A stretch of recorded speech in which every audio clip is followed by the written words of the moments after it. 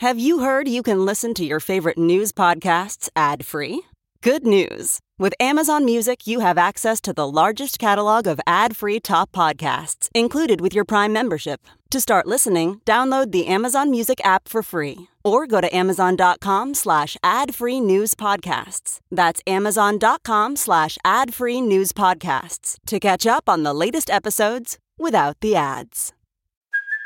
Hey, it's Kaylee Cuoco for Priceline. Ready to go to your happy place for a happy price? Well, why didn't you say so? Just download the Priceline app right now and save up to 60% on hotels. So whether it's Cousin Kevin's Kazoo Concert in Kansas City, go Kevin, or Becky's Bachelorette Bash in Bermuda, you never have to miss a trip ever again. So download the Priceline app today. Your savings are waiting. Go to your happy place for a happy price. Go to your happy price, Priceline. This is the John Fugelsang Podcast. This is SiriusXM Progress. I'm John Fugelsang, coming at you live, coast to coast, and interactive. Chris Householt's our executive producer, running this thing from South Carolina. Miss Thea Harper's on vacation all week. We are very happy Owen is helping us out. If you call and get to talk to Owen, I encourage you to be as polite as possible. The man's working hard. And I hope you guys had an excellent weekend. We have a terrific show tonight and all week long. This is the first Congress of the rest of your 2 years. Tonight, Dr. Tracy Pearson returns to the show.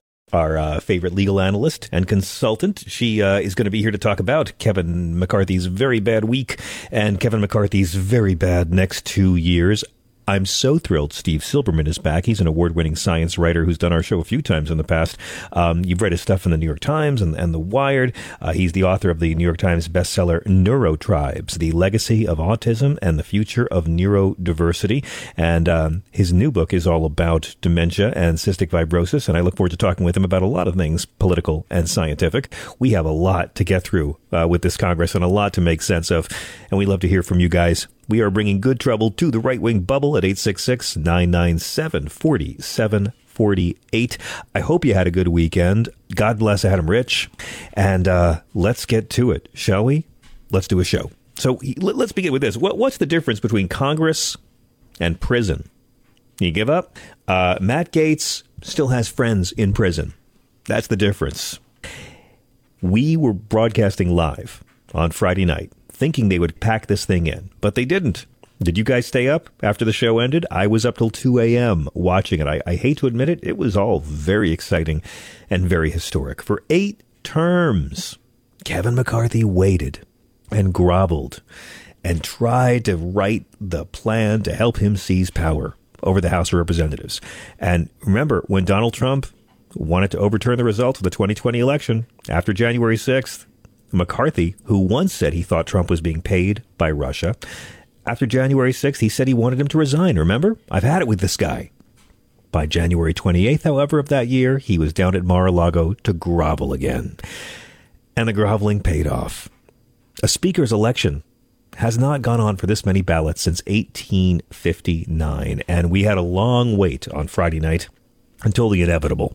You probably saw Kevin McCarthy angrily confronting Matt Gaetz, king of the holdout douchebags in full view of the C-SPAN cameras. By the way, can we stop calling Gaetz and those guys the Freedom Caucus? Let's call them the Nazi clot. That's what they are. You may have seen congressmen who had to grab Congressman Mike Rogers of Alabama around the throat to keep him from lunging at Gaetz as the cameras panned away quickly. It was a lot of drama. And after enough of the holdouts finally agreed to end the 4-day debacle, on the 15th ballot, turns out, who knew, Matt Gaetz likes things once they turn 15. And McCarthy prevailed. He got his 216 votes, with all of the 6 holdouts voting present. But not a single Republican vote was cast against him. And Kevin McCarthy is now Speaker of the 118th Congress. Who would want this job? This sad sack who can't control his own caucus. So congratulations, Kevin McCarthy. You finally convinced Matt Gaetz to, well, he still didn't vote for you, did he? But I'm excited now because Speaker McCarthy can finally reveal the official Republican Party plans for inflation and immigration and crime. and explain how they all involve Hunter Biden's laptop. Now, it was quite an amazing evening. Hakeem Jeffries gave a speech that will be debated for a very long time. I'm dying to know what you thought. You know, on the one hand, it was stirring and wonderful, and he was drawing a real sharp contrast, and he was taking his own victory lap. I mean, Hakeem Jeffries technically won the vote the first 14 times. And he gave a speech that was very long, very alphabetical, very big energy. But I thought it was nice that he, took some time to make sure Kevin McCarthy got humiliated one more time before the weekend. And then when Jeffries finally handed the wooden gavel over to the new speaker, I don't know if you saw it. He started off well. He had a pretty good wisecrack, I thought. He said, by the way, Hakeem, 2 years ago, I had the full support of my caucus. That was as good as it got. McCarthy said, that was easy, huh? I never thought we'd get up here. Dude, who taught this guy to lead? This guy, this supplicant is now going to need to cobble together a functioning body that is willing to govern from a bunch of people who have no interest in governing, from a bunch of people who don't want a speaker to govern. They want a speaker to do the opposite. They want a speaker who will refuse to pass any bill that doesn't have full Republican support, even though the Democrats still control the Senate. So no bill this House passes can actually become law without Democratic support. And they like that just fine. They don't want a record of achievement and legislation to run on. They want a big pile of grievances. And boy, did they get them. They were mad at Hakeem Jeffries. Whoo, people were furious. Did you see the speech? Did you watch? Were you up till 2 a.m. like me? My wife came down to the basement at one point and she couldn't believe it. I mean, Hakeem Jeffries gave this great speech and they were all booing him and saying, get on with it, get on with it, get on with it. Can I just say something to these Republicans? I love it when the people who made us wait 4 days and 15 ballots are complaining that the black guy's taking up too much time. Hakeem Jeffries overall gave a dynamite speech. And on Meet the Press, they asked him about his budding relationship with Kevin McCarthy. He did not have a great relationship with Kevin McCarthy. What's yours? Well, Kevin McCarthy and I have had some positive, forward-looking conversations over the last few weeks, and I'm hopeful that we'll be able to build upon those conversations to do the right thing for the American people. Clearly, we are going to have strong disagreements at times, but we can agree to disagree without being disagreeable. Whatever that means. Look, what did you think? I got the vibe that Kevin McCarthy has waited his entire life for this speech that he couldn't bother to memorize, but he's been waiting his whole life for it. And then Hakeem Jeffries just shows up with no notes and just rock stars it. I mean, he rock starred it the other night. I thought he was a little mean. I thought he could have shaved a few seconds off the speech, but overall, it was really strong, and it was there for a very political and very moral reason to draw a sharp contrast in how these two bodies are going to run the next 2 years. And so to all of you right-wingers complaining that Hakeem Jeffries went on too long, dude, that's what a nonviolent transfer of power looks like. I know. Republicans aren't fans. And then McCarthy gave this speech. It wasn't especially inspiring. I did love the part where he talked about respecting law enforcement, because he said it in the U.S. Capitol on the January 6th anniversary. Folks, every time a Republican talks about respecting law enforcement on January 6th, an angel coughs up blood. But what's going to happen? I mean, what do we have to look forward to? Kevin McCarthy got over this humiliation. Now he's speaker. And he could have nonstop humiliation for the next 2 years. But they're not going to just be all clowns. I mean, what is it exactly they're going to try to do? Well, we got a good sense of that today. The new House rules package. And let me tell you, it's not a very impressive package. Let's talk about it. It governs the Office of Congressional Ethics, the OCE. And this whole thing, this rules package was drafted by the incoming Republican majority. And it's passed already. It makes a couple big changes to the Office of Congressional Ethics. We'll start with that one. Now, the OCE has the power to go back and examine possible campaign laws that were broken, violations of federal election law. If they find out during any successful congressional election campaigns that there was some fraud, I don't know, maybe a gay Brazilian Jewish Catholic guy from Long Island, well, then they can go and investigate. The Democrats created the OCE back in 2008 to be an independent office that could investigate ethics violations among House members. That's what it does. They can only conduct these preliminary investigations and make recommendations to the House Ethics Committee. They have no real power. They can just investigate and then say, hey, House Ethics Committee, here's our evidence. This congressman broke this law. It's up to you to investigate or enact punishment. And that is what they're coming to gut. It's not going to help them long run. But Republicans are all about the incrementalism, right? They're going to make it harder for you to vote a little bit here, a little bit there. They're going to make it harder for themselves to be investigated a little bit here, a little bit there. And Republicans who don't like independent scrutiny on how they got their office, they've been trying to get rid of this for a while. Here's Steve Scalise, who could have become the speaker. I wouldn't have been surprised if he had. Here he is with a peek into the new rules package the new GOP House is about to cram down our throats.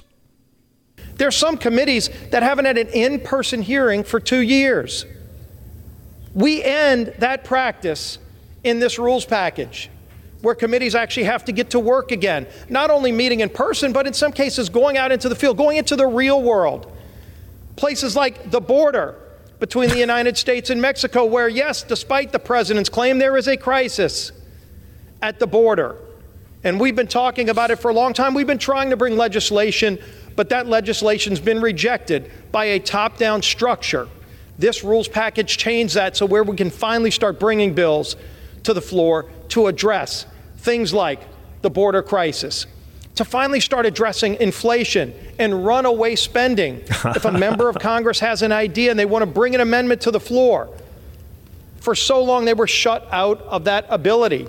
No, they weren't. By the way, we're hearing this open border bullshit all the time now. Let me quote the only open border president of my lifetime who said we should make it possible for them to come here legally with a work permit. And then while they're working and earning here, they pay taxes here.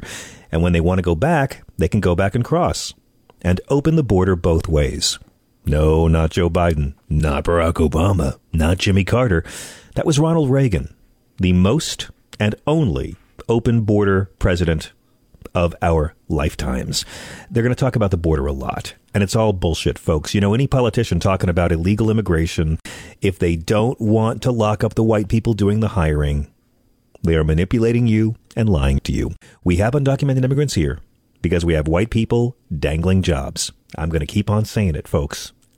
And again, they will never do anything to get rid of the undocumented immigrants who are here. It's all lies. They can't. Our economy would collapse. It would cost $45 for a salad, which might not upset a lot of Trump voters because I don't think some of them eat too much in that kind of salad genre. But in any case, they're going to keep on talking about the border. There's 50,000 Irish undocumented immigrants in this country. Will you ever hear about them? The majority of undocumented immigrants are people who overstayed their visas, not people who crossed the border. You won't hear about them either. It's all about scaring you with the brown people to get the votes and then doing nothing. Now, McCarthy gave in on a lot of new rules. And they've now, with the new rules agreement, it calls for the establishment of 3 new investigative subcommittees. Okay. In other words, Benghazi 1, Benghazi 2, Benghazi 3. The first one is going to be all about the pandemic. It's going to go all investigate Anthony Fauci, raise money off Fauci, get money off the mouth breathers over Fauci. Donald Trump fucking lied to every one of these people. Donald Trump lied to every Republican and every Republican that they love when he said it was safe to go into the churches on Easter Sunday of 2020. They don't care about lies about COVID. They want a scalp. So they'll go after Fauci, and it's going to lead to nothing, right? You know that. They're just going to get fundraising and votes. It's going to be on Fox News every night. Nothing's going to happen. Then they want to have a committee to examine the strategic competition between the United States and the Chinese Communist Party. Ooh, maybe they'll look into Donald Trump's Chinese bank account while he was president. And then the third committee will address the weaponization of the federal government, more or less their deep state committee, right? To say the deep state's going after ordinary Americans.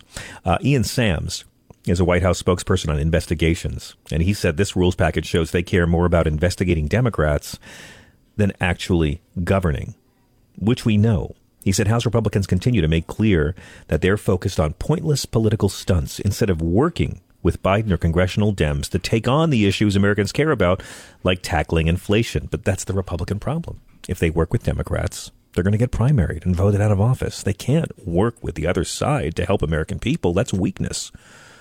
So they're going to get you angry, white people. They're going to get you angry and mad, and they're not going to do nothing.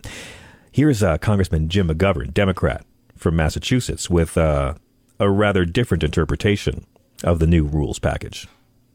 What's become crystal clear over the past few days is the extent to which the Republican Party has been hijacked by an extremist MAGA faction, a faction not interested in governing, but in their own egos, a faction not interested in compromise, but in their own power, a faction not interested in putting people over politics, but instead interested in putting their own political ambition over the people we serve.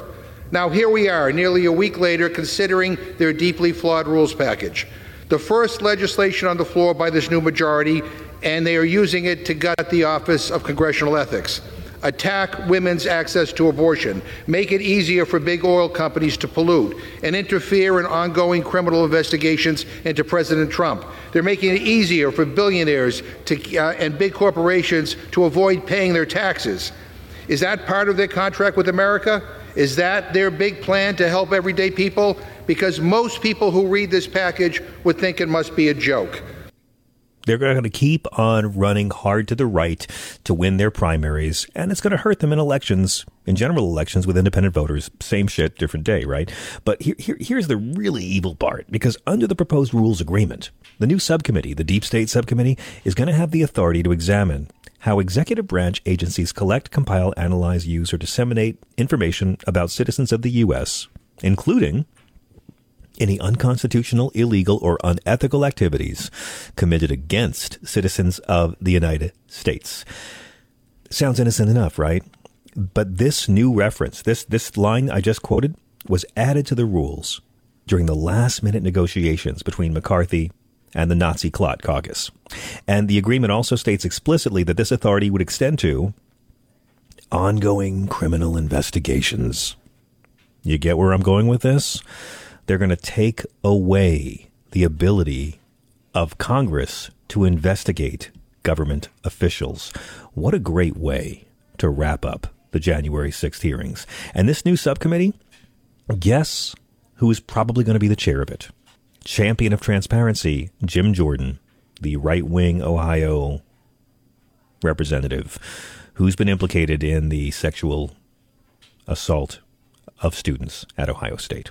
David Jolly said this committee is like legitimizing the January 6th insurrection. But guys, this is why Trump supported McCarthy. This is it, in black and white. The authority will extend to ongoing criminal investigations and will look into any unconstitutional, illegal, or unethical activities committed against citizens of the United States, like a hoax investigation of blah, blah, blah, blah, blah. The new House rules, they're going to go after Social Security and Medicare. They're going to gut the Office of Congressional Ethics. They're going to pawn off public lands, which will just be hurting taxpayers and hurting outdoor recreation, hurting our environment. They're going to go after the staff unions on Capitol Hill, of course. Again, they're going to enable the GOP to defund any criminal investigations into Donald Trump. And this won't help any of them if they wind up getting indicted, which probably won't happen. What we're going to get from this new Congress is nothing. You're going to get more Republican Party performance art. They're going to pass nothing legislation that has no chance of being passed by the Democratic-controlled Senate. And they're going to have hearings for Fox News every night. They're going to be programming the stories your Uncle Racist and Aunt Dead Inside will be seeing on Newsmax and Fox News every evening. Get ready for a whole lot of Hunter Biden content. Also, Marjorie Taylor Greene. Remember way back 11 months ago? I'm sorry, no, 2 years ago now, February of 2021, we had 11 House Republicans that voted with the Democrats to strip Marjorie Taylor Greene of her committee assignments. Kevin McCarthy didn't join them, but he unequivocally condemned her comments, like endorsing political violence against Democrats, and she suggested that some school shootings had been staged. Well, here on Fox News, Congresswoman Marjorie Taylor Greene wants you to know there were hundreds of House Republicans who voted against certifying the elections, and that position is an essential demand of their base. When things got heated, you said this about Congressman Chip Roy of Texas. He refused to object on January 6th. That's not what our base wanted. So a lot of the people who were backing Kevin McCarthy also didn't vote to certify the Electoral College results for Joe Biden. Do you think that's an important thing to the base even today?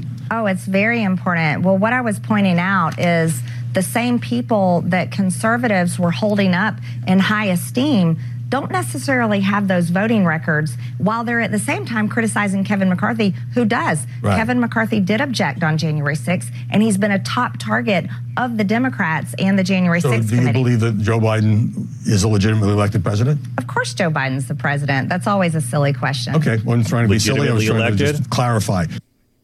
But she didn't clarify. She didn't. Did you notice the dodge? Look, that lady came out last month and said the January 6th terrorist attack on our Capitol would have succeeded if she and Steve Bannon had been in charge of it.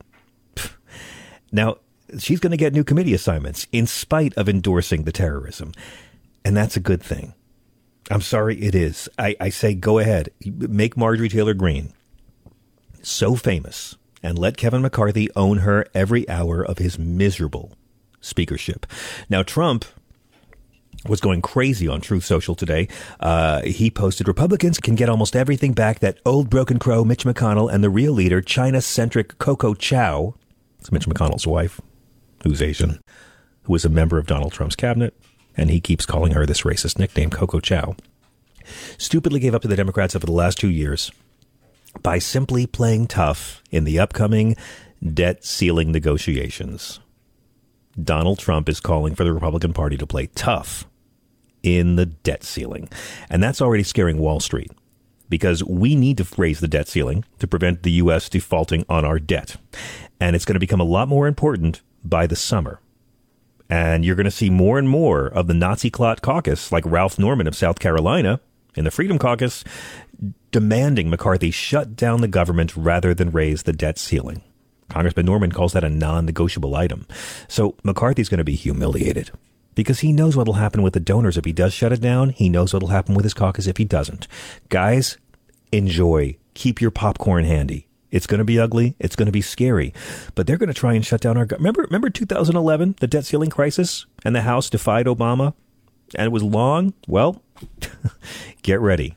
I mean, maybe it'll happen, and maybe there'll be a financial crash. Maybe it'll hurt the voters' 401k plans, or maybe the Freedom Caucus will buckle. But they're going to be holding a gun to our heads. It's going to be scary. And then we'll also see what happens with the Pentagon budget. Because some of the younger ones in the Nazi caucus want to cut $75 billion out of defense spending. And that is going to infuriate a lot of the establishment Republicans. Tony Gonzalez, Navy veteran, he called the potential defense cuts earlier a horrible idea. He promised that he would vote against the House rules package. And a lot of hawks feel the same way. But they had the vote, and it passed. Friends, this evening, the House passed the rules package that has all these concessions to far-right nut jobs, including the ability for one House member to bring up a vote to oust the Speaker. Can you imagine, like, if you got married to someone and you just offered them a prenup where they got everything and could kick you out? That's what they did. And sure enough, there was one Republican, Congressman Tony Gonzalez, who joined all the Democrats in voting against it. Friends, they're starting off by gutting the Office of Congressional Ethics in the rules package. And now, well, this is the House that had many members issued congressional subpoenas by January 6th. Kevin McCarthy was given a congressional subpoena. They ignored them. They refused to testify under oath before the January 6th committee. This is the Republican Party that made a mockery of congressional rules. This is the Republican Party that made a mockery of congressional ethics. This is the Republican Party that has no plans to fight inflation and lower prices. All they're offering is umbrage, and scapegoating. Get ready for a lot of both. We want to know what you guys think. We're at 866-997-4748. Quick break. When we come back, your calls and the return of the great Steve Silberman. This is Sirius XM.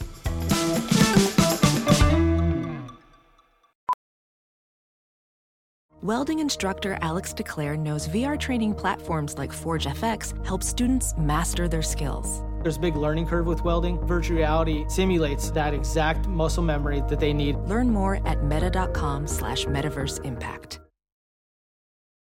As you write your life story, you're far from finished. Are you looking to close the book on your job? Maybe turn a page in your career? Be continued at the Georgetown University School of Continuing Studies. Our professional master's degrees and certificates are designed to meet you where you are and take you where you want to go. At Georgetown SCS, the learning never stops, and neither do you. Write your next chapter. Be continued at scs.georgetown.edu/podcast.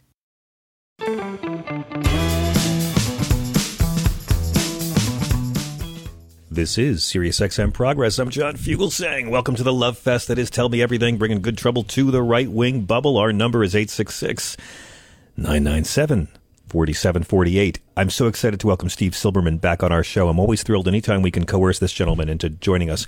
He's an award-winning science writer. His articles have been in the New York Times and Wired, the New Yorker. He's the producer who made the Grateful Dead box set So Many Roads so great. His New York Times best-selling book, Neurotribes, The Legacy of Autism and the Future of Neurodiversity, is amazing, and it totally will change the way you think of and understand autism. And he's hard at work on his next book, The Taste of Salt, which will hopefully do the same for our understanding of cystic fibrosis. Happy New Year, and welcome back, Mr. Steve Silberman. Hi, John. It's so great to hear you and to be here. I'm really honored. So great. Thank you. Thank you, sir. Happy New Year. I have to begin with the obvious of asking what your take was on the extended Shakespearean tragedy that we've sat through for the last week that I now suspect is only just beginning, of Kevin McCarthy. Well, that tragedy was very personal because, as we all know, ultimately what they're going to go after is Medicare and Social Security. That's and right. I just turned 65 a couple weeks ago, so I'll be signing up for Medicare this week. And I hope it's still there when I need it. I think it will be. I mean, it seems like this is something that they do every generation to try to rile up the donors. I mean, Bush sure wanted to do it. That was Bush's great failure, that he couldn't privatize Social Security and Medicare. I got to say, Steve, as scary as it is, and as much as I know they all really want to do it, it's hard to imagine the president who would sign any legislation overturning these incredibly popular programs, isn't it? That's a good point. But I do think that they're going to use it as leverage to cut many different social programs. Right. And what's really scary about this historical moment is that the motivations of these people have become so abstract that they barely have any meaning or reality in the real world. And so you don't even have to be, I'm against that. It's like what you're against is fictitious. And way back in 1946, George Orwell wrote a very prescient essay called Politics in the English Language, which was really prescient about where the Republican Party is right now. He wrote, "The writer either has a meaning and cannot express it, or he inadvertently says something else, or he is almost indifferent as to whether or not his words mean anything or not. This mixture of vagueness and sheer incompetence is the most marked characteristic of modern English prose, and especially of any kind of political writing."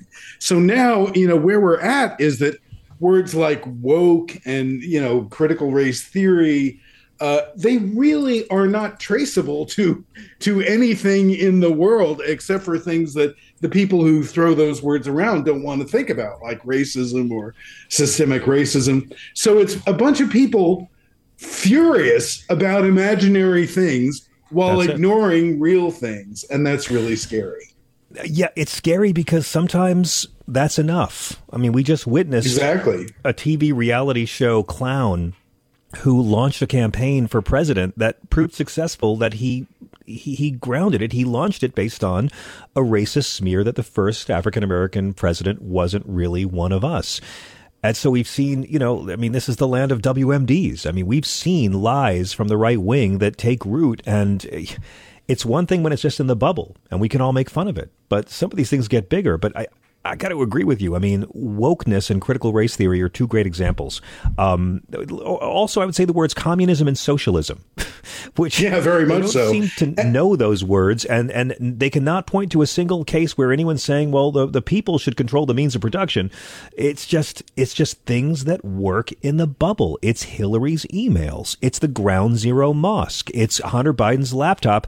It's the island of misfit smears. Isn't it, Steve? Yeah, exactly. I mean, I really do think that Fox News is tremendously responsible for the waking dream that, a third of this country at least is staggering around in. And now we have, a third of Republicans are okay with violence to save America. That would have been incomprehensible, several years ago. And even, I dare say my family, my in-laws, we've had really bad communication problems in the last several years because of politics. We used to all get along great.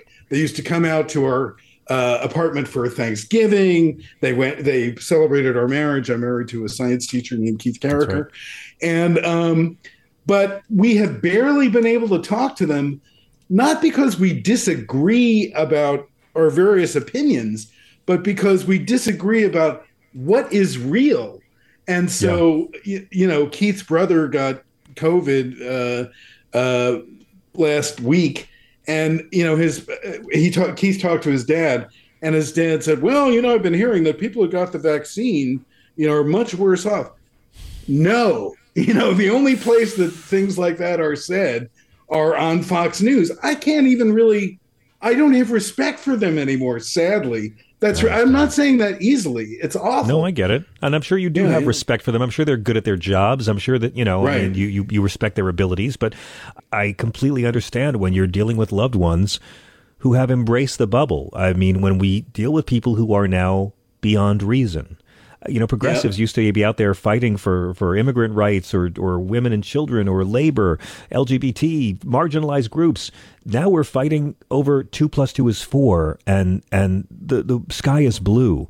I think that, the whole case of critical race theory is a great example of that. I mean, they keep trying to find new ways to, how are we going to have a scapegoat that's acceptable, right? For a long time, they can't be against the gay people. They can't really be against Muslims. That's not fresh this year. It seems like it's whatever we can do to stigmatize trans children or all gay people. Right. That's what Don't Say Gay and Ron DeSantis' movement is about.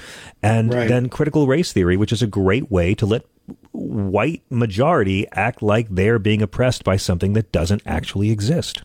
Right. And John, it's even worse that they feel they can't be against gay people, because they've pulled off a really interesting linguistic magic trick with the concept of gayness. What determines that someone is gay? Well, they're attracted to people of the same sex. Sex! See, it's about sex.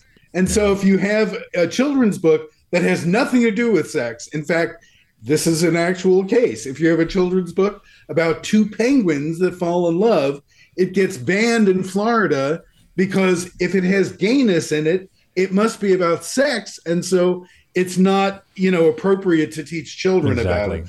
Meanwhile, that's what causes young gay people to be so miserable, is that they don't see any reflections of themselves in the culture, and they can't even talk about it, and they can't go to their teacher if their parents are homophobes now, because their teacher will get fired if they talk about it. So they're trying, talk about a bubble. It's like they're trying to put us all into this hermetically sealed coffin of complete bullshit, where people are staggering around with these delusions of what's going on when it's not. But cruelty to marginalized groups is how you make revoltingly false Christians believe you have strength. And we're seeing this not just in politics, but I mean, this is Twitter too. I mean, it's just the broification of everything, and this whole notion of just these men in power who realize that the mouth-breathing guys are their ticket. And so whatever it takes to get them enraged will be what makes them loyal to you. I mean, the parallels between Trumpism and what Elon Musk is doing. By the way, he just became the first human in history to lose $200 billion. So congratulations. Steve, thank you for not quitting Twitter yet. What's your take of what we're witnessing over there? Well, it's turning into a toilet. I mean, what's funny is that, what's happening in the last couple of days is that when I'm on Twitter, I made a tweet the other day that when I'm on Twitter now, it's like being with, making love with some abusive ex that you long ago figured out was ruining your life, but you're going to do it one more time or something. That's how I feel every time I log on to Twitter. Whereas the subtle thing has been happening for me on Mastodon. Yes, Mastodon is annoying in some ways. It's more complicated. You have to choose an instance or whatever that is. I still don't understand that. I have my instance and I don't know what it is, but go on. Yeah, I know what you mean. I'm already following you there. But the thing is that I do not feel that I'm going to get bombarded with fascist propaganda and bullshit. And, let me point, since I'm an autism historian, let me point out something funny about Elon Musk. He claims to be autistic. That's cool. I get it. I believe in self-diagnosis. It's very important, particularly when autistic people in different socioeconomic groups do not have equal access to diagnosis. Self-diagnosis is cool. But one thing I've noticed about Elon Musk is that most autistic people that I know who are my friends, and I, have hundreds of autistic friends by now, really, have a keen interest in honesty and social justice. Elon bullshits like mad. He's one of the most easy liars I've ever seen. And that's kind of weird, and, we all know about Greta Thunberg. To me, she is more like the autistic people that I know than Elon Musk is. I think Elon has billionaire-itis. He may also have autism, but it certainly hasn't done anything for his honesty and commitment to justice. I agree. And he's also someone, I don't know a lot of autistic people who are obsessed with what other people think of them. So I got to be honest, Steve, I didn't know that Elon had self-diagnosed he was Spectrum. I just have been hearing people boast about it to say that's what makes him special. Right, I know. Well, we're all seeing how much of a savant he isn't. I mean, the people that you can tell a lot about a person by who they talk to and who they really engage with and who they banter with, who they seem to have fun talking to. Who's he talking to? The worst Nazis on Twitter, the most egregious liars on Twitter. He certainly, many autistic people that I know are absolutely enraged by hypocrisy. That's right. Elon is a huge hypocrite. So anyway. Mr. Silberman, I'd be most remiss if I didn't ask you about the new book you're working on, because, Neurotribes is a book that meant a lot to me as someone with autism very close to him. And I'm really curious about The Taste of Salt. Thanks. What the seed of The Taste of Salt was discovering that one of my best friends, who always seemed incredibly athletic and healthy and fun, and I love him, I discovered a couple of years into our friendship, actually, that he had this disease called cystic fibrosis, and that he was told when he was young that he was going to probably die as a teenager. And a whole generation of people with cystic fibrosis were told that they would have very short lives.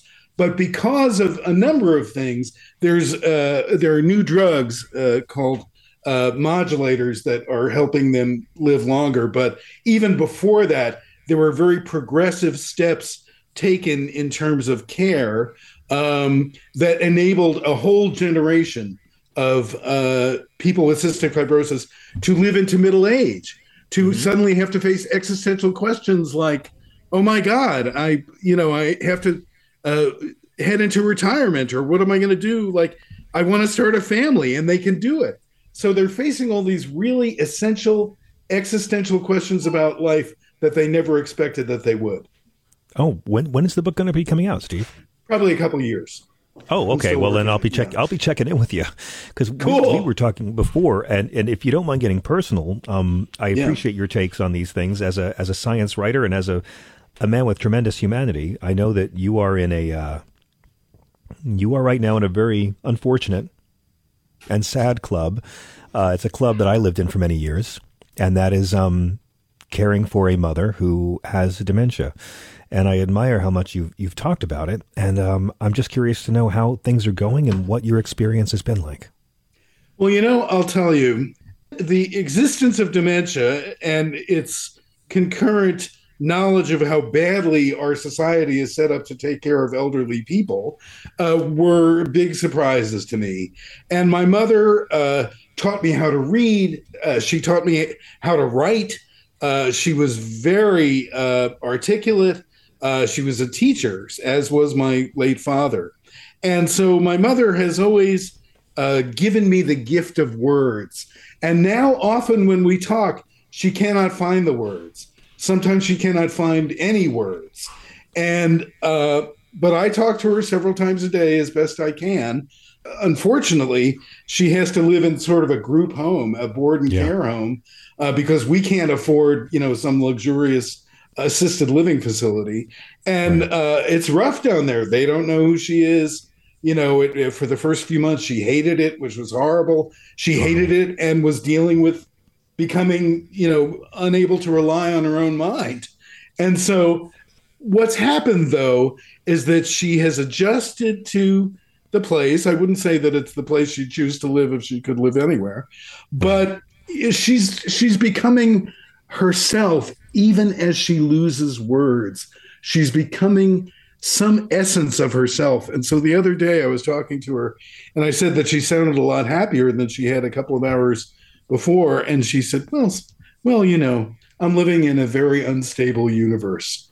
And I think we all are. That's brilliant. Her wit and brilliance still shine through in comments like that. The things I learned the most from that experience was you spend a lot of time telling caregivers, I wish you could have known my mom, you know, who she really was. And I know, isn't it true? But this is part of who she really is too. But also, you really get a sense of how poorly this culture takes care of seniors, and of course, seniors who are in rapid decline. It's scary AF, and that includes scared for my own future now, because I know how few choices people that don't have, you know, a few $1 billion to lose have in terms of their elderly relatives. We need to do better. Yeah. Mr. Silberman, it is always a joy to talk to you. I have to ask one thing before I let you go. Our friend, Mr. David Crosby, who I know you hang out with, and he's a friend of this show. David announced he wasn't going to tour anymore, and now he's saying he might go back on the road. I don't know. Do you have any news on Dave? Yes. In fact, I had an absolutely delightful morning with David and Jan, his wife, the day after Thanksgiving. The day after Thanksgiving, I got a call. It's David. I'm here in town. Let's go to breakfast. So we went to breakfast, and he was actually in a great mood. And whether David has a future touring or not depends a lot on his mood. Of course, so I agree. When he's in a bad mood, he thinks it's hopeless. But when he's in a good mood, he thinks, oh, well, maybe I could go out with this great new band with Chris Stills, who happens to look exactly like Stephen in his prime, and a bunch of other fantastic musicians that David's been playing for a while, and including a musician who can play David's parts, because David now has trouble with the fingering of the guitar. He is unstoppable. So I think if it's possible for him to do it, there will be no more live David Crosby in all of our futures. Wow. Let me ask you one last question, sir. Yep. What's your prediction for the next year for the Kevin McCarthy speakership of our Congress? Oh, God. Well, I was just listening to you give a better rundown than I ever could right before I came on here. What's sad is that we have so many truly profound crises to face, and we're not going to be. You're right. We're going to be we're going to be talking about Hunter Biden's laptop and the deep state and all that. And I think the Republicans have come up with sort of a magic formula that, hey, people don't want to think that they're responsible for things that are bad. So let's just give them excuses. They're like an excuse factory. So people don't have to challenge their own sense of their role in what's going wrong in the world. And so I'm afraid that what we're going to have is just a bunch of more excuses for white people to feel superior and aggrieved. And meanwhile, the white supremacists are always the ones who make me embarrassed to be Caucasian. Steve Silberman is the best-selling New York Times author of Neurotribes, The Legacy of Autism and the Future of Neurodiversity. It is so good to catch up with you, sir. Please come make sense of the world with us a lot this year. Will do. Thank you so much, Sean. I really appreciate it. Thank you. A happy new year to your whole family. Thank you, Steve. Quick break. When we come back, your calls at 866-997-4748.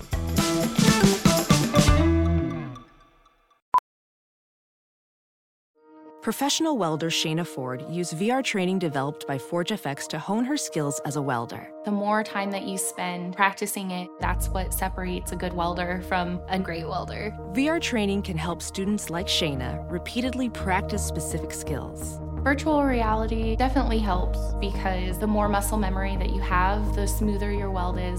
Explore more stories like Shayna's at meta.com/metaverseimpact.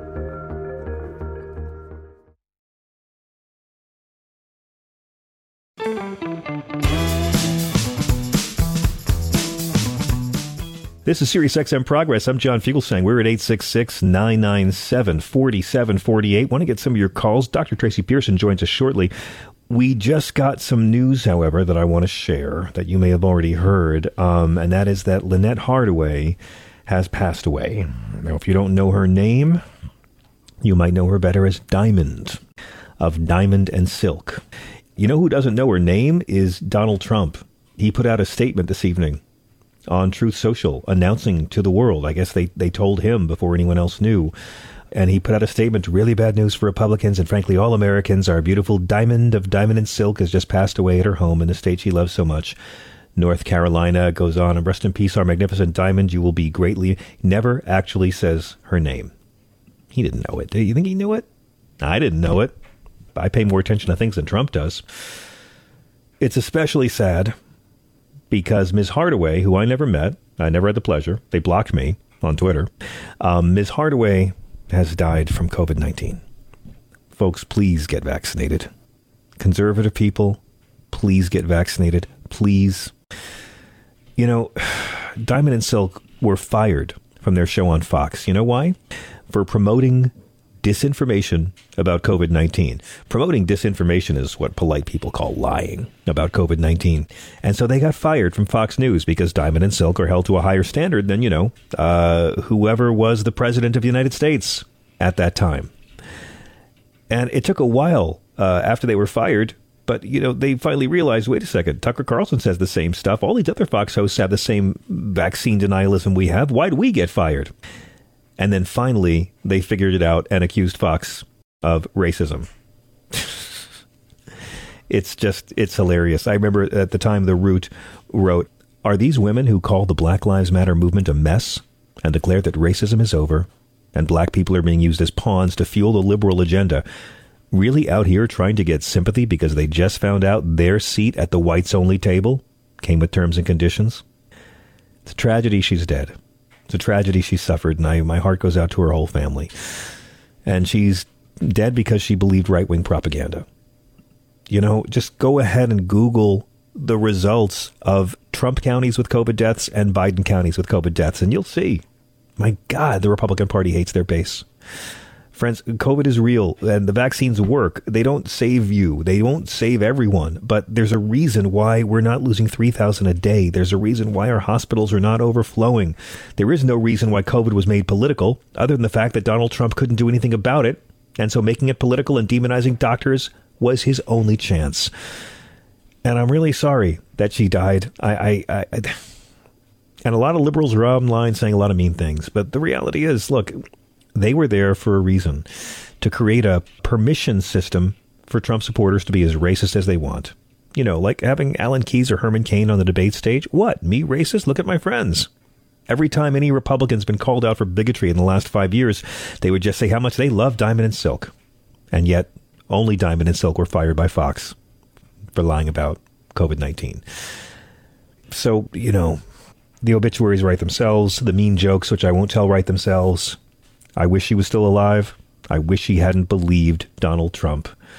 Conservatives have now lost one of the few black friends they have to pretend they're not racist. And can I just say, after Kanye West and Herman Cain, there's no worse gig than being a black Trump supporter. I mean, my God, even Stacey Dash. Rest in peace, Lynette Hardaway of Diamond and Silk. You deserved better. So does America. We're at 866-997-4748, 866-997-GRIT. Let's go to the phones. Bill in New Jersey, welcome. Hey, how you doing? Hi, how are you? Okay. Yeah, it's too bad about Diamond. I agree. No one should have to die anyway. But she lost a chance, the enlightened side of things. Like, it's the reason why you shouldn't execute prisoners, too, is because people should have the freedom to change or live with whatever they've done, I agree. For the rest of their lives. Yeah, but, I'm against the death penalty for guilty people, too. And no one deserves to die from COVID-19. It's a lonely, sad, painful death. Well, Trump left a trail of blood, and that's just part of it. As far as I'm concerned, he's just a war criminal.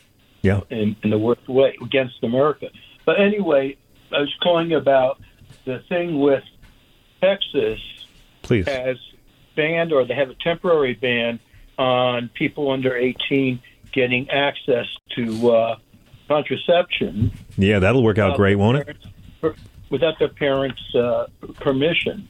Yeah. And the whole thing is about some guy who didn't trust his kids. He didn't like the idea that they would be able to have access to just stop themselves from getting pregnant or God forbid get raped. And they get raped. Not only do they don't have access to contraception, they can't have an abortion either. Yeah. And by the way, boy, these red states are fighting so hard to make sure that their poorest residents have lots more babies they can't afford. You know, they're coming for your right to abortion, and now they're coming for your right to confidential birth control. And this judge, by the way, this judge calls himself a Christian rights activist. And honestly, I mean, you tell me. It seems like if you're a teenager in Texas, you now have more protection from a school shooting than you do from pregnancy. Yeah. Well, I think anyone can become a judge, unfortunately. But it depends who the president is at the time.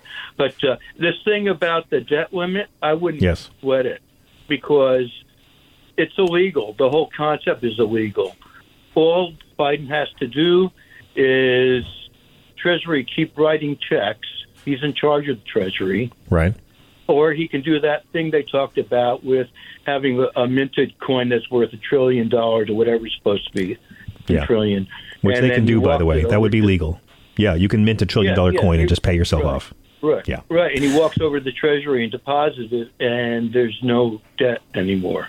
And because the Constitution says you can't screw with the full faith and credit United States. And we're lucky we're still the world reserve currency, and it makes us so much have advantage, with that stuff. And, I agree. So I don't think that's going to be a problem. And for the most part, they're going to be chasing their tails, and they're going to be discovering stuff that they didn't realize was so bad that they did. I mean, I think you're right. There's nothing they can do, and there's a Democratic Senate and a Democratic president, so they're not going to move any legislation.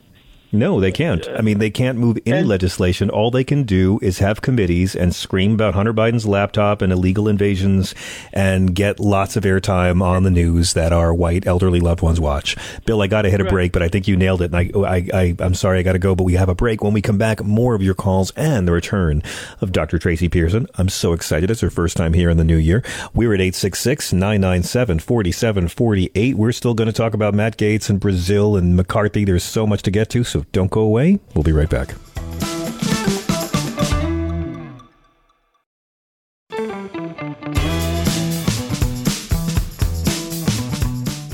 I'm John Fugelsang. Welcome back. We're at 866-997-4748. Boy, let's really quick. There was a survey in 2016 that found in terms of Texas and contraception, because now a judge has ruled that anybody under the age of 18 has to get a parent's note to buy a condom in that state. Well, 58% of Texas school districts teach abstinence-only sex education. Which doesn't work, Abstinence works. Abstinence always works. Abstinence-only sex education never works. 17% of Texas school districts teach an abstinence plus curriculum that has some information about contraception. So 17% abstinence plus, 58% just abstinence, and the remaining 25% of Texas school districts teach no sex education at all. It's going to work out great, won't it? Now, meanwhile, another powerful storm is just hitting California so hard. The town of Montecito has been evacuated.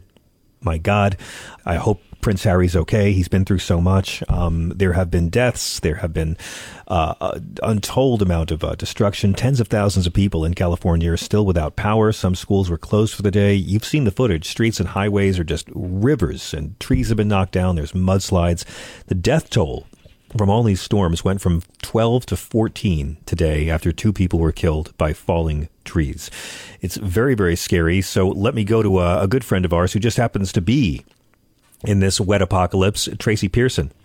Dr. Pearson is a legal analyst and consultant you've seen on TV and radio and podcast. She's just so sharp on legal stuff, political stuff, and pop culture, so she's completely dear to my heart. You may have seen her quoted in everything from Forbes to the New York Post and on shows like Cheddar News and News Nation. Welcome back, Dr. Tracy Pearson. Happy New Year. Happy New Year to you, too. I do it all. I'll even do meteorology for you. How is it where you are in California? It is literally pouring. Now, when I moved to Los Angeles, I moved here from the East Coast, and I used to make fun of the idea that when I would get a warning, and it would say it's going to drizzle in about 3 minutes on my phone, because the roads here are made out of different things, and we don't get a lot of rain, so the oil builds up, and then it becomes really slippy, slidey. People don't know how to drive in the rain. But I'll tell you right now, it is just literally pouring outside that I'm thinking I need to get a canoe. It's terrifying. I mean, I made jokes about it all the time in California. Oh, no, there's weather. Oh, wow, with the wind chill, it might drop down to 50. But this is atrocious. And you know what? The very fact that California doesn't see this kind of weather shows how poorly equipped they are to handle it. Yes, and it is either we do not have enough rain or we have too much rain. I mean, there really is no middle of the road here. This state has droughts and flooding at the same time right now. Exactly. And I live right in Los Angeles. I live over near the comedy club you perform at, in fact. So in the Melrose area. And it is pouring in that area. I mean, it's banging on the roof of where I am right now. It's insane. Wow. Well, I'm glad you're okay. And I'm so glad you're with us tonight. I will wear, a slicker and rain boots if I have to. Well, thank you for that. I want to talk about a number of things with you, Doctor, while we have you. But let me just start off by saying, did you stay up on Friday night to watch the nail biter of who the next miserable bastard speaker for the GOP is going to be? Because they picked their miserable bastard, and it's going to be miserable for him. I'm curious where you come down on it. Oh, you know me. I watched the whole stinking thing. I watched every minute of it so that I could. It was great. I was cheering on, for him to lose each ballot just to see how far he'd go. The record is 133 ballots. And they, finally enough people, negotiated with him and he bought them so that he could get those votes. It was really pathetic. Pathetic. It was like high school, student council. I expected him to start getting the cupcakes out and start handing those out right on the floor if he had to. Well, it's hard to imagine the 210 that went along and supported him being real fans of watching him bend over backwards to please this unruly 6. I mean, this surly crew, this Freedom Caucus, the Nazi clot, that smugness goes a long way. But I mean, if you were watching the footage when we got off the air, they were yelling at each other. We saw that one guy get grabbed by the face, the representative from Alabama, Matt Gaetz. At least he has friends in prison. But it's going to be a really crazy couple of years now watching the Republican establishment we've come to have such contempt for being shaken to the bones by these, rank fascists that are just these petulant brats that only seem to understand this Trumpian chaos. This group is not going to be governing or legislating anything, are they? No, they aren't. And in fact, if you want legislation to pass, then this is a bad time for us. If you want a record so that we can win at election time, then this is a fabulous time because they are going to pass the craziest things that aren't going to be passed in the Senate, probably not even going to be brought to the floor in the Senate.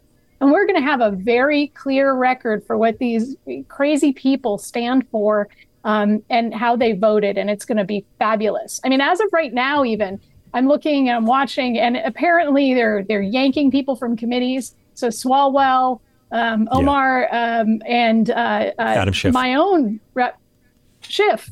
He is not going to be sitting on the committee that he was on before. He's apparently being punished. Wow. And I'm sure he'll do a fabulous job on whatever committee he lands on. And man, I would really celebrate that. Whatever it is, he's going to do darn well. Meanwhile, we get to see Joe Biden showing up in front of a bridge he's fixing with his BFF, Mitch McConnell. It seems like, well, Jesus Christ, I wish Kyrsten Sinema was as easy to negotiate with as old Mitch there. But the images we saw out of Kentucky on Friday were fascinating because, Biden and McConnell really seem to be celebrating the same thing. Look at us, not Kevin McCarthy in the GOP House. They were both seemingly daring the viewer to compare what you saw of that bipartisan unity of fixing bridges and roads for the American people with this incredible circle jerk firing squad of these GOP numbnutses. Absolutely. It was a picture of government working versus what government is going to look like when it doesn't work. And it'll be a very interesting picture come election time. Absolutely. I can't wait to see what happens, but I think it's going to be a long 2 years of, I guess it's going to be just Democrats trying to put up a good front, acting like they're trying to pass legislation. I mean, neither side can pass anything. Democrats want to, but I don't see the Republicans wanting to do anything that'll help the American people. They want to have hearings about did Joe Biden pull out too fast from Afghanistan? Yes. And obviously they'd like to eliminate IRS agents.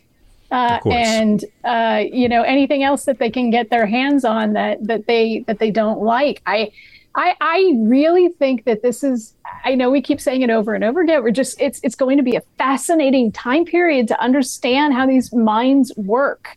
And I say that loosely, how these minds work, because I think we know it is so frustrating. But really what they stand for. I mean, I think we know. I came out of my studio and I watched Boebert on TV with Stephanie Ruhle, and I literally my jaw fell. I went, what are they? And I found it a fascinating exercise. Good for her trying to do that. Yeah, I'll say. Hey, by the way, we're talking to Dr. Tracy Pearson. We're at 866-997-4748, 866-997-GRIT. Doctor, can I ask you about this story that just came out of Seattle that I find really fascinating? It's not political, but yet it deeply is, and I think this is one of those stories that can divide conservative and liberal households.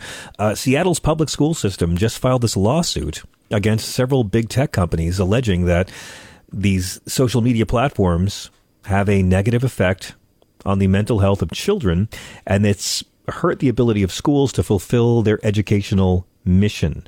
It kind of feels like, echoes of the old class action lawsuits against the tobacco industry. They're saying defendants have successfully exploited the vulnerable brains of youth. The content defendants curate and direct to youth is too often harmful and exploitive. I guess the only question is, why did it take this long? I guess we should have known that this kind of lawsuit would happen sooner or later. What's your take? My take on it is there are about 5 kinds of lawsuits. There are lawsuits for money damages. So pay me money because I was hurt. There are lawsuits that are to stop things. There are lawsuits that are to compel things. There are lawsuits that are to declare things to be true. And then there's this kind of lawsuit, which is performative. Yes. The Philip Morris tobacco lawsuits were different. They had a smoking gun memo that discussed a chemical that they knew that if you ingested it would addict you. This is different than social media. And what I found to be so almost offensive to me was the allegation that they've had to spend money to create lesson plans and to train teachers about what? Media literacy.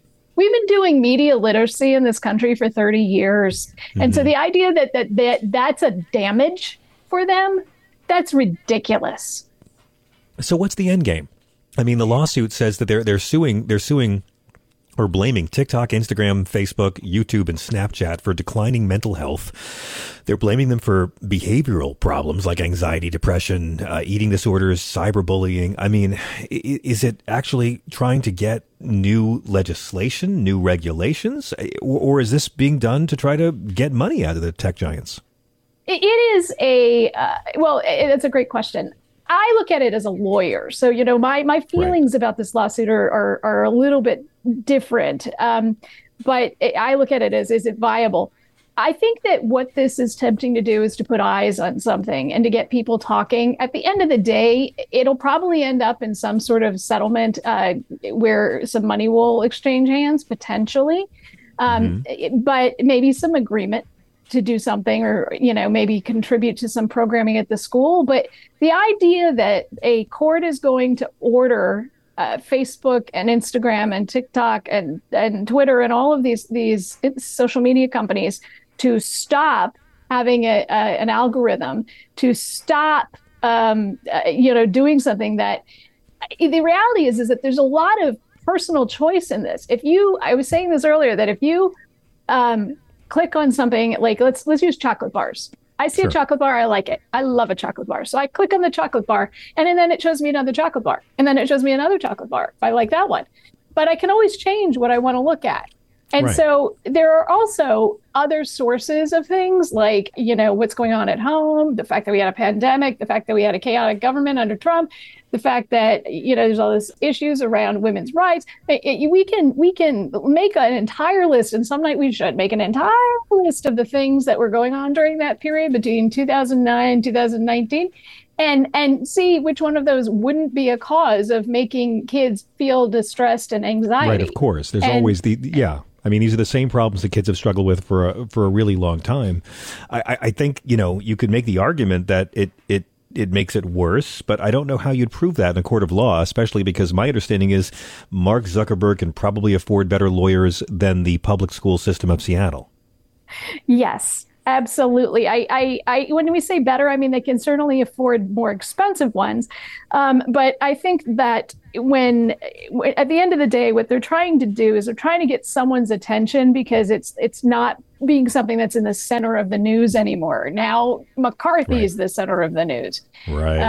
And they want something done about it. I understand that kids are distressed, and there is some legitimate stuff going on with social media and how it works. But I think that the place for that, obviously, is the legislature, and that takes us back around the circle, back to the Republicans being in control of the House, and them being incapable of governing.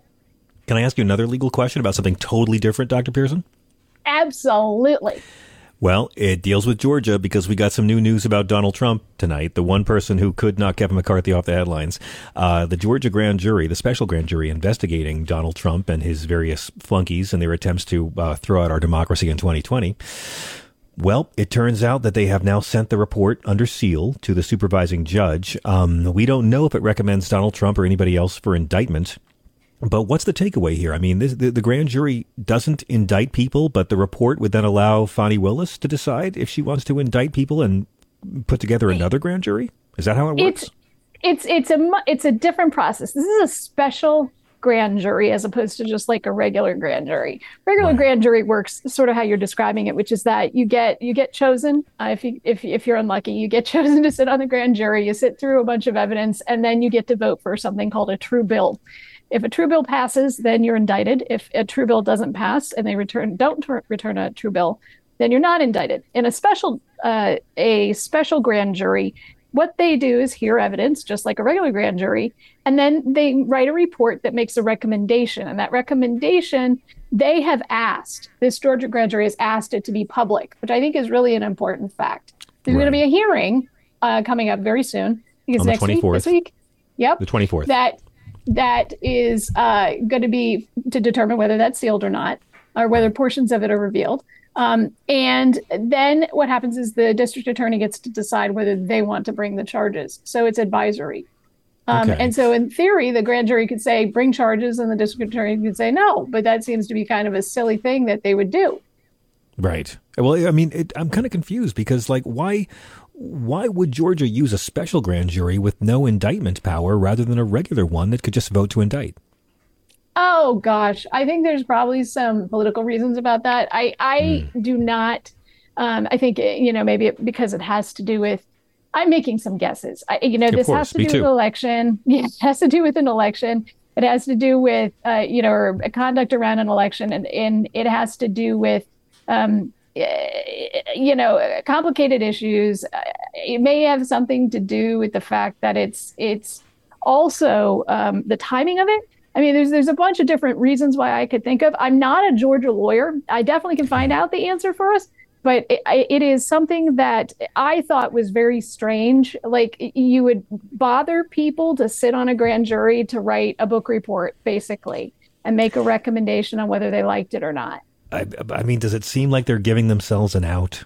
Like, you know, if they really decide they don't want to indict this guy, even though the evidence is overwhelming, does it seem like, nothing against Fani Willis, I mean, she could still do it, but does it seem like it gives them some wiggle room if the state decides to just drop this?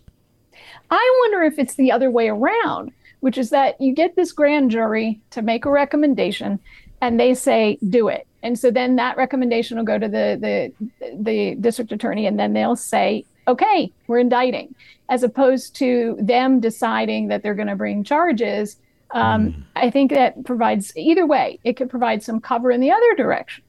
And I think that, to me, there's the key fact of they want it public. Why would you want that public, that report, if you were the grand jury? And you know, my mind implicitly goes to, they want to make sure we all know that they wanted to indict, and so that nobody can skip. That's it. Yeah. I mean, if this were to somehow go through, Fani Willis, the Attorney General, would be the first to file charges against Donald Trump. I mean, because Tish James's was against the Trump Organization. So, I mean, that could then be followed by potentially federal charges brought by Special Prosecutor Jack Smith, which just seems to me 2023 is going to be a very interesting year for the Republican Party. Look, if Georgia indicts, we're going to have a special episode, and there's going to be like silly string, and there's going to be, you know, all sorts of confetti, and we're going to be drinking. I mean, it's going to be a great thing, because it is accountability that we haven't seen, and it's somebody fighting for the United States that we haven't actually seen. Right. Well, we'll see. I mean, I guess we'll see how it plays out. It just seems like it's going to be completely insane. But I mean, what am I talking about? It's been insane since Newt Gingrich. So yeah, just more of the same. I do want to ask you about one last cultural thing. And I thank you. It's so fun talking to you, because we can talk about pop culture stuff and then go into the political weeds. But, you know, it almost seems like football is dangerous and unhealthy for the men who play it. I don't know. It's kind of crazy. But and look, I know America's got a long history of enjoying watching black men have their bodies abused for the entertainment of the masses. But and I'm glad that this player is on the mend, but it just sort of seems like we should get used to this. I don't really even understand why an injury on the field is making headline news, because that's what the game's designed to do. I was so disturbed about all of it. I was disturbed. Well, first of all, it was terrible for it to have happened, and horrible, but also the inaccuracy around the reporting. I was going crazy watching the coverage. First of all, it preempted everything. It was on all night. It was the only thing they talked about. There was no information available, nor should there have been, because it was protected information.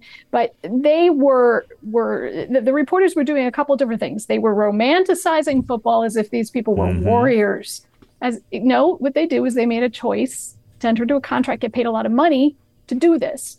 The second thing is that there was, that there is it has happened before. We have seen these sorts of injuries before on the field, in practice. They've died. People have died in practice. Right. They've died on the field. And, God forbid something had happened, that was permanent for this gentleman.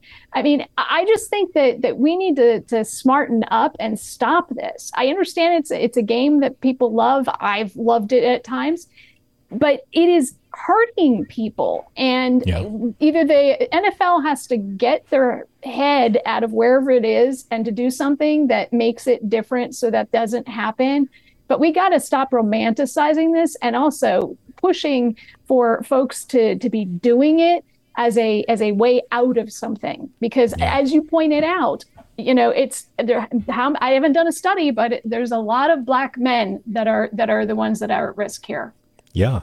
And I mean, there's other ways to lift yourself out of poverty. There's boxing and drugs, right? Like these are the options we give. And you can either be trapped, or if you have great athletic ability, you can take a lot of blows to the head for a couple of decades, and we'll see how that shakes out. But I mean, the stuff we accept as normal in this culture is just insane. It is insane. It is insane. And I was even talking about rugby. I was talking about rugby with my husband as it was happening. And I said, we don't hear about that over there.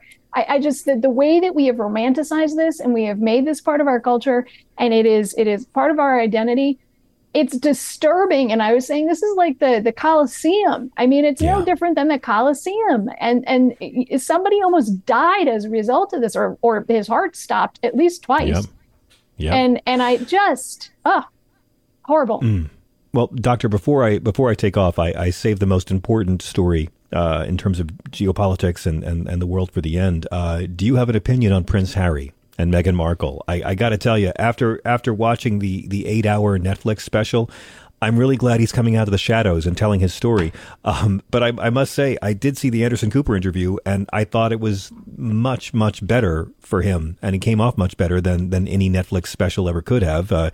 He's somewhat sympathetic for a person who never has to work for money. I mean, are Americans going to finally take the bait and start caring about the royal family because of this? I don't know that they're going to care about the royal family. I think that it'll be a really interesting read. I'm waiting for that book. I got notice it shipped, so I'm looking forward to reading Spare. Okay. But it is just such a weird concept that we broke away from. Obviously, we fought a war to get away from it. And I think there is a fascination and a rightly so for Prince Harry and Meghan Markle. Sure. What I don't like is what's going on, how Meghan Markle gets completely just trounced on by the folks in the United Kingdom, or I'll say the press in the United Kingdom. I hate that. And first they loved her. They sure have proven their point, haven't they? They've sure proven their point. I'm sorry, but even if you don't care about the royal family, the amount of vitriol that I've seen from the British press towards her dwarfs what we've seen towards a certain prince in the family named Andrew, who you'd think would arouse more outrage. But Andrew's white, so his stuff's not going to be as grievous. I mean, it's exactly. Just, they're proving everything Prince Harry is saying. Exactly. And they're so unabashed about it. Well, they've got an empire to run. Dr. Tracy Pearson, it is such a pleasure. Thank you for joining us. I really, really thank you. It's great to have you here with us in the new year. What is the best way for our evil army of the night and daywalkers and assorted riffraff to follow you and keep up with all your work? Oh, gosh, I am everywhere. Basically, if you go into any social media app and look at Tracy Explains, Tracy Explains. I also have a website, tracyexplains.com. I have a Substack, and that's Dr._Tracy. And you obviously can hear me here and probably everywhere. I was on Cheddar today. So, keep an eye out for me. Thank you, Dr. Tracy. It's great to see you. Happy New Year. Please stay dry. We need you. Take care. Absolutely. Thank you. This is SiriusXM. I'm John Fugelsang. Peace.